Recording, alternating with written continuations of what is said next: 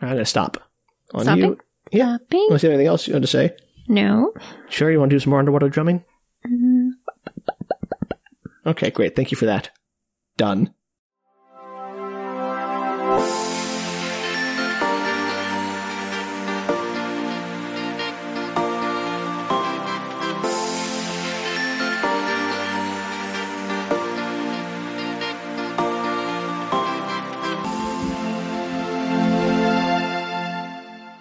Hello, and welcome to Book Reshorts. I'm Sam. I'm Danielle. And this is a podcast about finding weird media and sharing it with your friends. Now, this week, we're continuing our run of short episodes that we're doing every other week during the holidays as we take a little bit of a break to recover and recuperate from what has been essentially a year. Even though we've only been doing this for 6 months, it's been a year. What a year it's been. So, last time on Book Reshorts, I had to summarize the novels of Sweet Valley High that you had shared with me, Danielle. Yes. You did a fabulous job. Yes. Well, now I'm going to return the favor. It's your turn. I don't want to. It's your turn to see what you can recall about one of the episodes that I did for you quite a while ago. Okay, bring it on. So scared.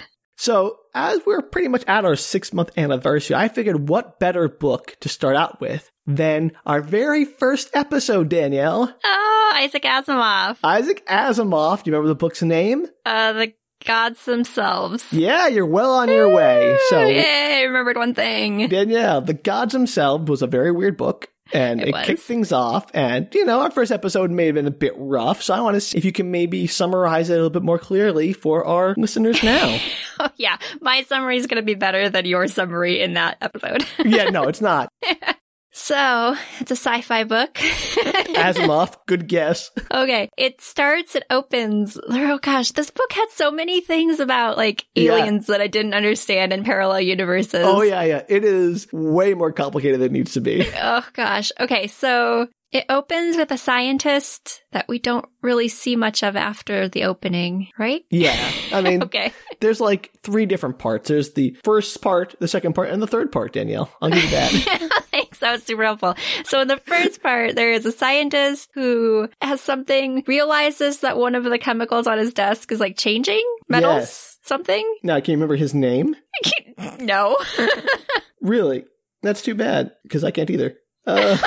Hallam. It's Hallam. Oh, Hallam. Okay. Yeah. Sure. I remember Lamont, Professor but not Hallam. Hallam. Yeah. Lamont is his rival. Oh, sure. Yeah. Come back right. to me. So do you remember what chemical he had, Danielle? This is like an exam. I don't want to. This is terrible. Plutonium. No, I don't remember. It was tungsten. Tungsten. Oh my God, I can't believe we said that like 12,000 times. Yeah, tungsten. And it was changing into a weird form of tungsten that had the wrong number of neutrons. Right. He just randomly realized it one day. And then he realizes that it's like coming from some kind of parallel universe. Well, I mean, yeah, I would say he realized it. Because this guy, Hallam, is kind of a dunce, a patsy, if you will. Mm-hmm. But there is a conference where people are like, where did this come from? And some guy jokingly suggests a parallel universe. And that happens to be the correct answer. And Hallam just takes credit for the whole idea. And so there is a parallel universe, and they make an agreement. I'm skipping a lot, aren't I? Kind of, but there's a parallel universe, and they are exchanging material with our universe. I was going to say that. There's a parallel universe where they make this agreement with whoever's on the other side. They don't really know. They don't really make an agreement, so it just starts happening. Yeah, it just starts happening. They get directions for how to create this machine that gives them unlimited power. What is the name? Ultimate power. No. That's not what I meant. I meant like energy power. Yeah, I was going to think of the word energy. So they get like unlimited energy from What's the name of this machine? Do you remember? The unlimited energy machine? Yeah, that's what's called. The unlimited energy machine, the UEM. No, it's the electron pump. Oh, sure. Yeah. Much better name, obviously. I remember there were a bunch of like really poorly named things in this.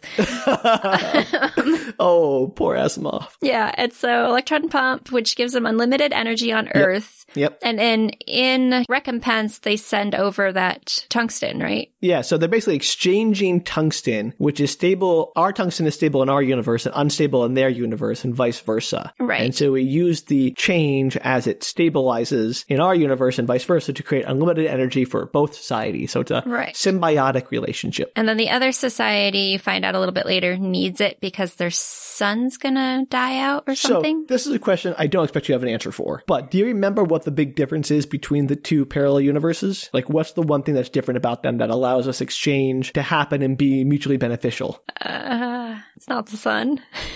I don't know. I don't remember. So the strength of the strong nuclear force is different between the two universes. Oh, sure. I mean, right. Yeah. I barely understood that when we were talking about it the first time because I missed the explanation. Remember that important detail that totally makes all sense in the world. It didn't even matter. No. And so that's like the first part of the book, right? Yeah, is them like finding this. And there, if you remember, there's another doctor, another professor, a Lamont. Right. Who is like Hallam's rival and gets sort of disgraced as Hallam rises to prominence based on his quote-unquote discovery or invention of the electron pump, even though it's the aliens that did all the work. Mm-hmm. And it is ringing a bell? Yeah. Okay, keep going then. Oh, I don't know what happens after that. I just remember that that's a thing that happened in the book. Joe, do you remember anything about like any of his concerns about the pump? He was afraid that it was that if they stopped giving them information or something then they wouldn't have energy anymore? Well, and that's what happens if you stop using the pump. But why is using the pump bad, Danielle? Or why might it be bad? Is it going to blow them up? I mean, yeah, but how? The sun? Yeah, you got it! I said that earlier about the sun. Yeah. It's in the back of the book. It talks about how they're going to destroy the sun. Yeah.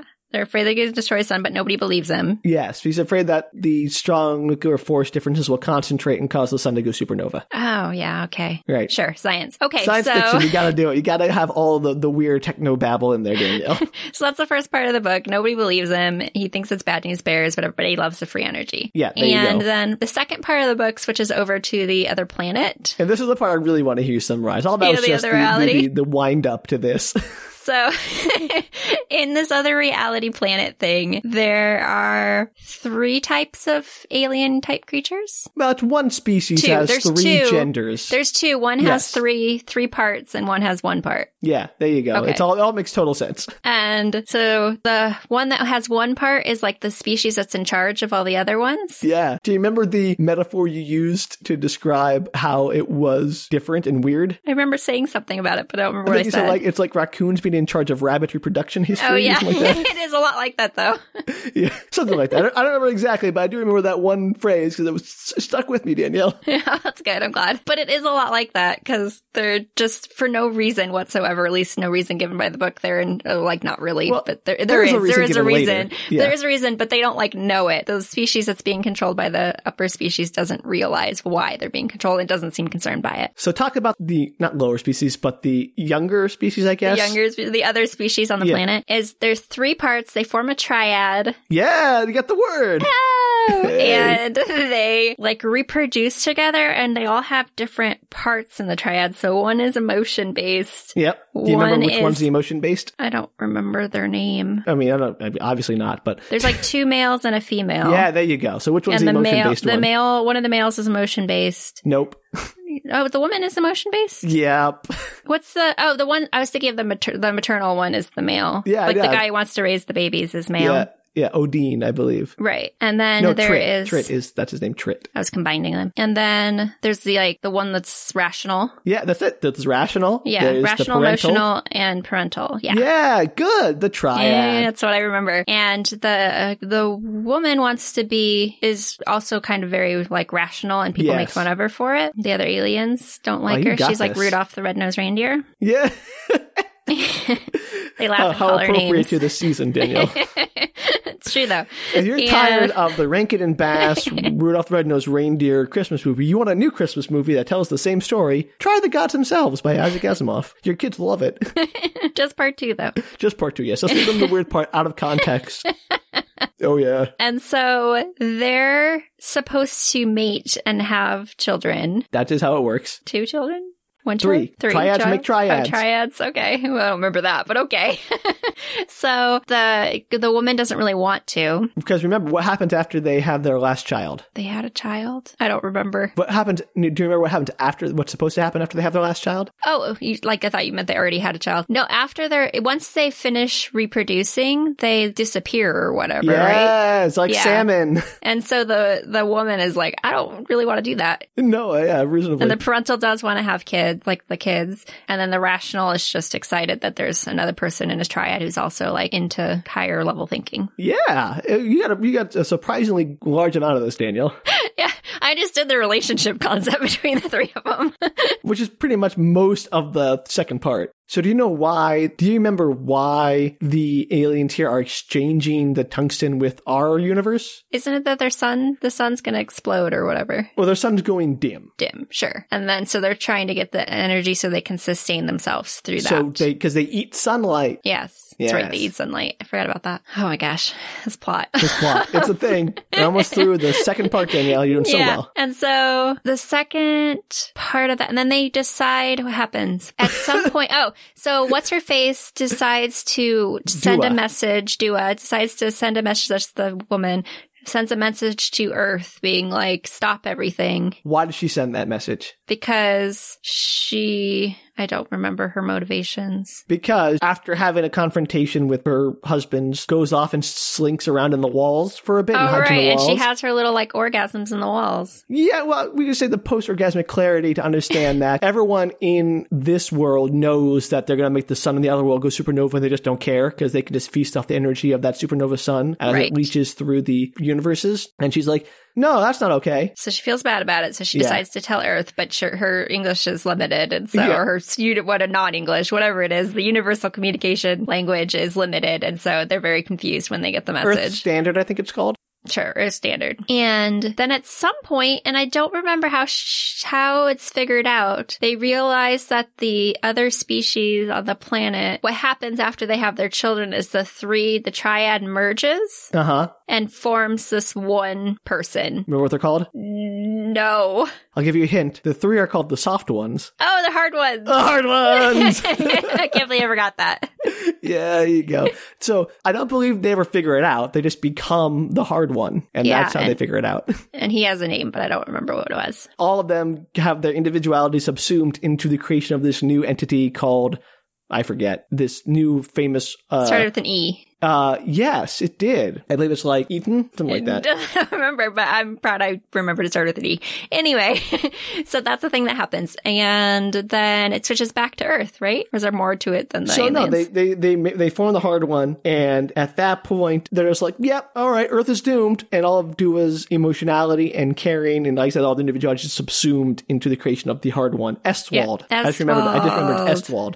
It just came to me. Good job. I was even looking in the book. I couldn't find it, and I remembered it. And you think that would come into play somehow, but it does not. That's the end of the aliens. The middle section is largely irrelevant. Yeah, it has no bearing on anything. It's just there to establish that Earth is screwed and the aliens don't care. And also, hey, look at all this weird stuff they do.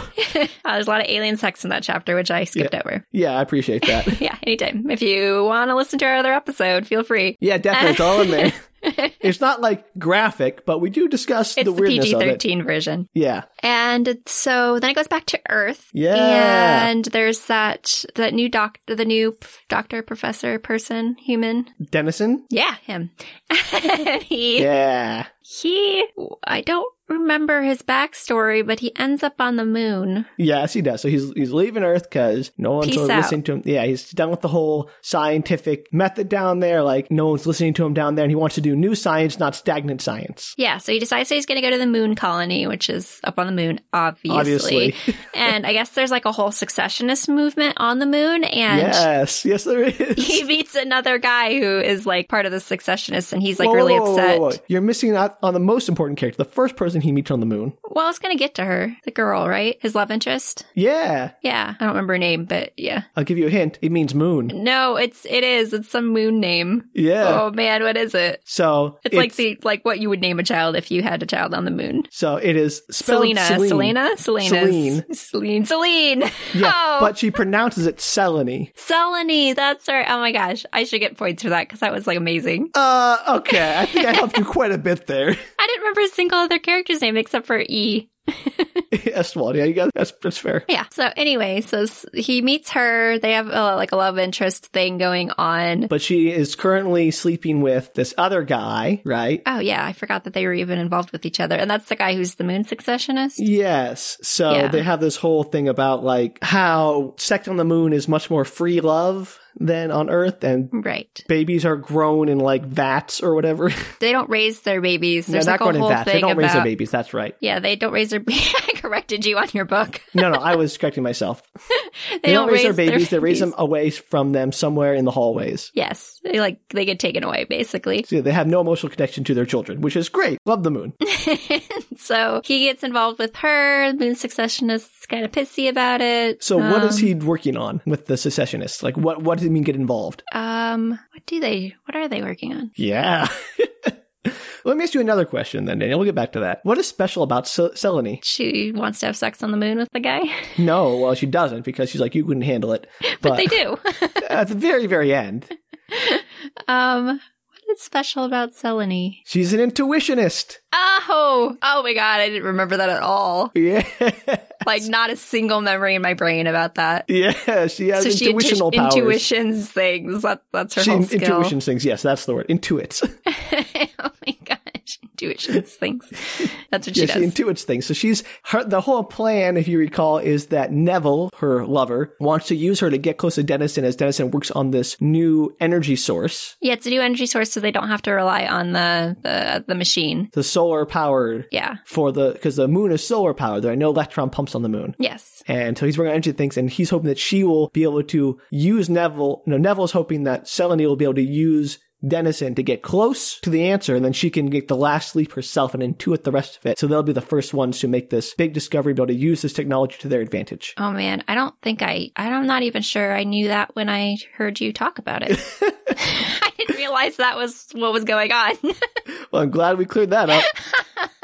All right, Danielle, we're almost done, and almost to your favorite part. I know my favorite part is I don't remember why they do it, but they drive the moon away from Earth. They don't drive the moon away from Earth. They want to, though. Yes. They want to drive the moon with their whole plan is to drive the moon away from Earth. So the whole reason they want, or at least Neville wants energy independence from the sun and from Earth is because he wants to create Spaceship Moon and fly it off into the great unknown and be free of Earth's tyranny. And do you remember why he's determined to take the moon into space? Because he wants to not be near Earth? I don't know. Because he's agoraphobic, and he can't go outside of the tunnels on the moon, so he couldn't take a spaceship and leave because he's too agoraphobic to live on a spaceship. Yeah, so he wants to take the whole moon with him. Right, it's like, if I can't go on a spaceship, then I can take the whole moon, everyone has to come with me whether they want to or not. That's his plan, his master plan. And then, they solve the issue, don't they? Yeah, well, they solve the issue because no, everyone votes not to fly the moon into space. Well, they solve the issue of the energy, don't they? Right, which is because of what Dennison developed with Selene on the moon was basically an anti-pump. Yeah, that's right. Do you remember what universe they tapped into with this reverse pump? Just another universe, another parallel universe. It had a special name. It was an insane name. Oh gosh. Yeah. It had something stupid. It was the Cosmic Egg Universe, abbreviated to... I don't remember. Cosmeg. Cosmeg. Cosmeg Universe. I knew it was something dumb. So yeah, they tap into another parallel universe to siphon off the energy or whatever. Yeah, to balance out the forces. Yeah, to balance out everything. And then they don't drive the moon away, unfortunately. I know. Big disappointment. And then Selene and what's-his-face live happily ever after and have moon sex. The end. And he's like 30 years older than her, which is fine, but also weird. Really bugged you, but does not bother me. Whatever. It doesn't bother me. It's just kind of like, why was it such a big deal? Like, he constantly references it in the book about how much older he is. Yeah, so it's like, why are you making such a big deal about it if it's not going to make any difference? Anyway, I'm done. But that was impressive, Danielle. Yeah, I did so good on that. You did really well. I am very much impressed. That's better than I thought I would do, honestly. I thought you had it. It's a shorter book. It's a shorter book, but it's also way more complicated in many ways. That's true. I definitely did not understand any of the science, still. I know, that was unfair of me to even expect that, but it was fun watching you try. I got the gist of it. The science isn't 100% there. No. Wow. Well, I don't know about anyone else here, but I'm super impressed. And I don't know about anyone else listening to this, but if that didn't sound insane enough, you can hear the whole thing in the first episode, which is nuts. It's a crazy book. I agree. It's a crazy book. It was a good choice for a first episode. And if you have listened to it and you remember like some details, or if you want to explain the science of flying the moon off into space, I didn't get that. Please yeah, we let us still know. don't know how that works. So if anybody wants to tell us how they like steer it, is there a steering wheel? How I know it's supposed to be like some kind of like transfer of inertia through conservation, but I'm still not 100% on that. And also, like, isn't the Earth screwed once the moon... They talk about building a replacement moon, but how are they going to do that? How are they going to build something a quarter the size of Earth, like, quickly enough that the moon leaving wouldn't cause, like, tidal problems? Yeah, like, I want to know how fast that's going to go, because it seems like it would take a while to build a whole moon, but what do I know? What do I know? Exactly. So if you do know, you can write to us at bookretorts.com. Or you can tweet at us, Facebook, Instagram, at bookretorts. And until next time, bye! Take care, everybody.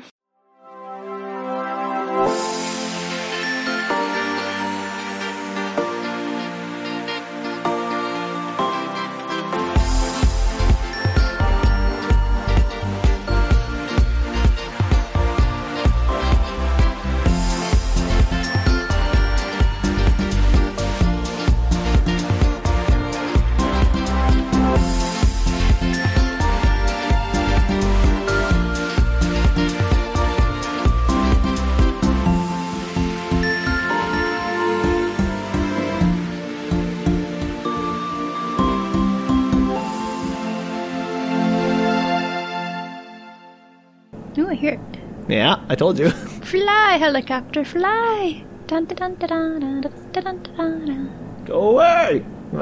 Yell louder, maybe they'll hear you. And the broom's like, sort of swat the helicopter away. You're in New York City, Godzilla should be there. Or like King Kong there swatting you go. him. I was going to say, Godzilla's Tokyo. Godzilla goes through New York at some point. Yeah, in the bad 2001 movie with Matthew Broderick. Yeah, that's a great movie. I mean, great bad movie. It's a movie.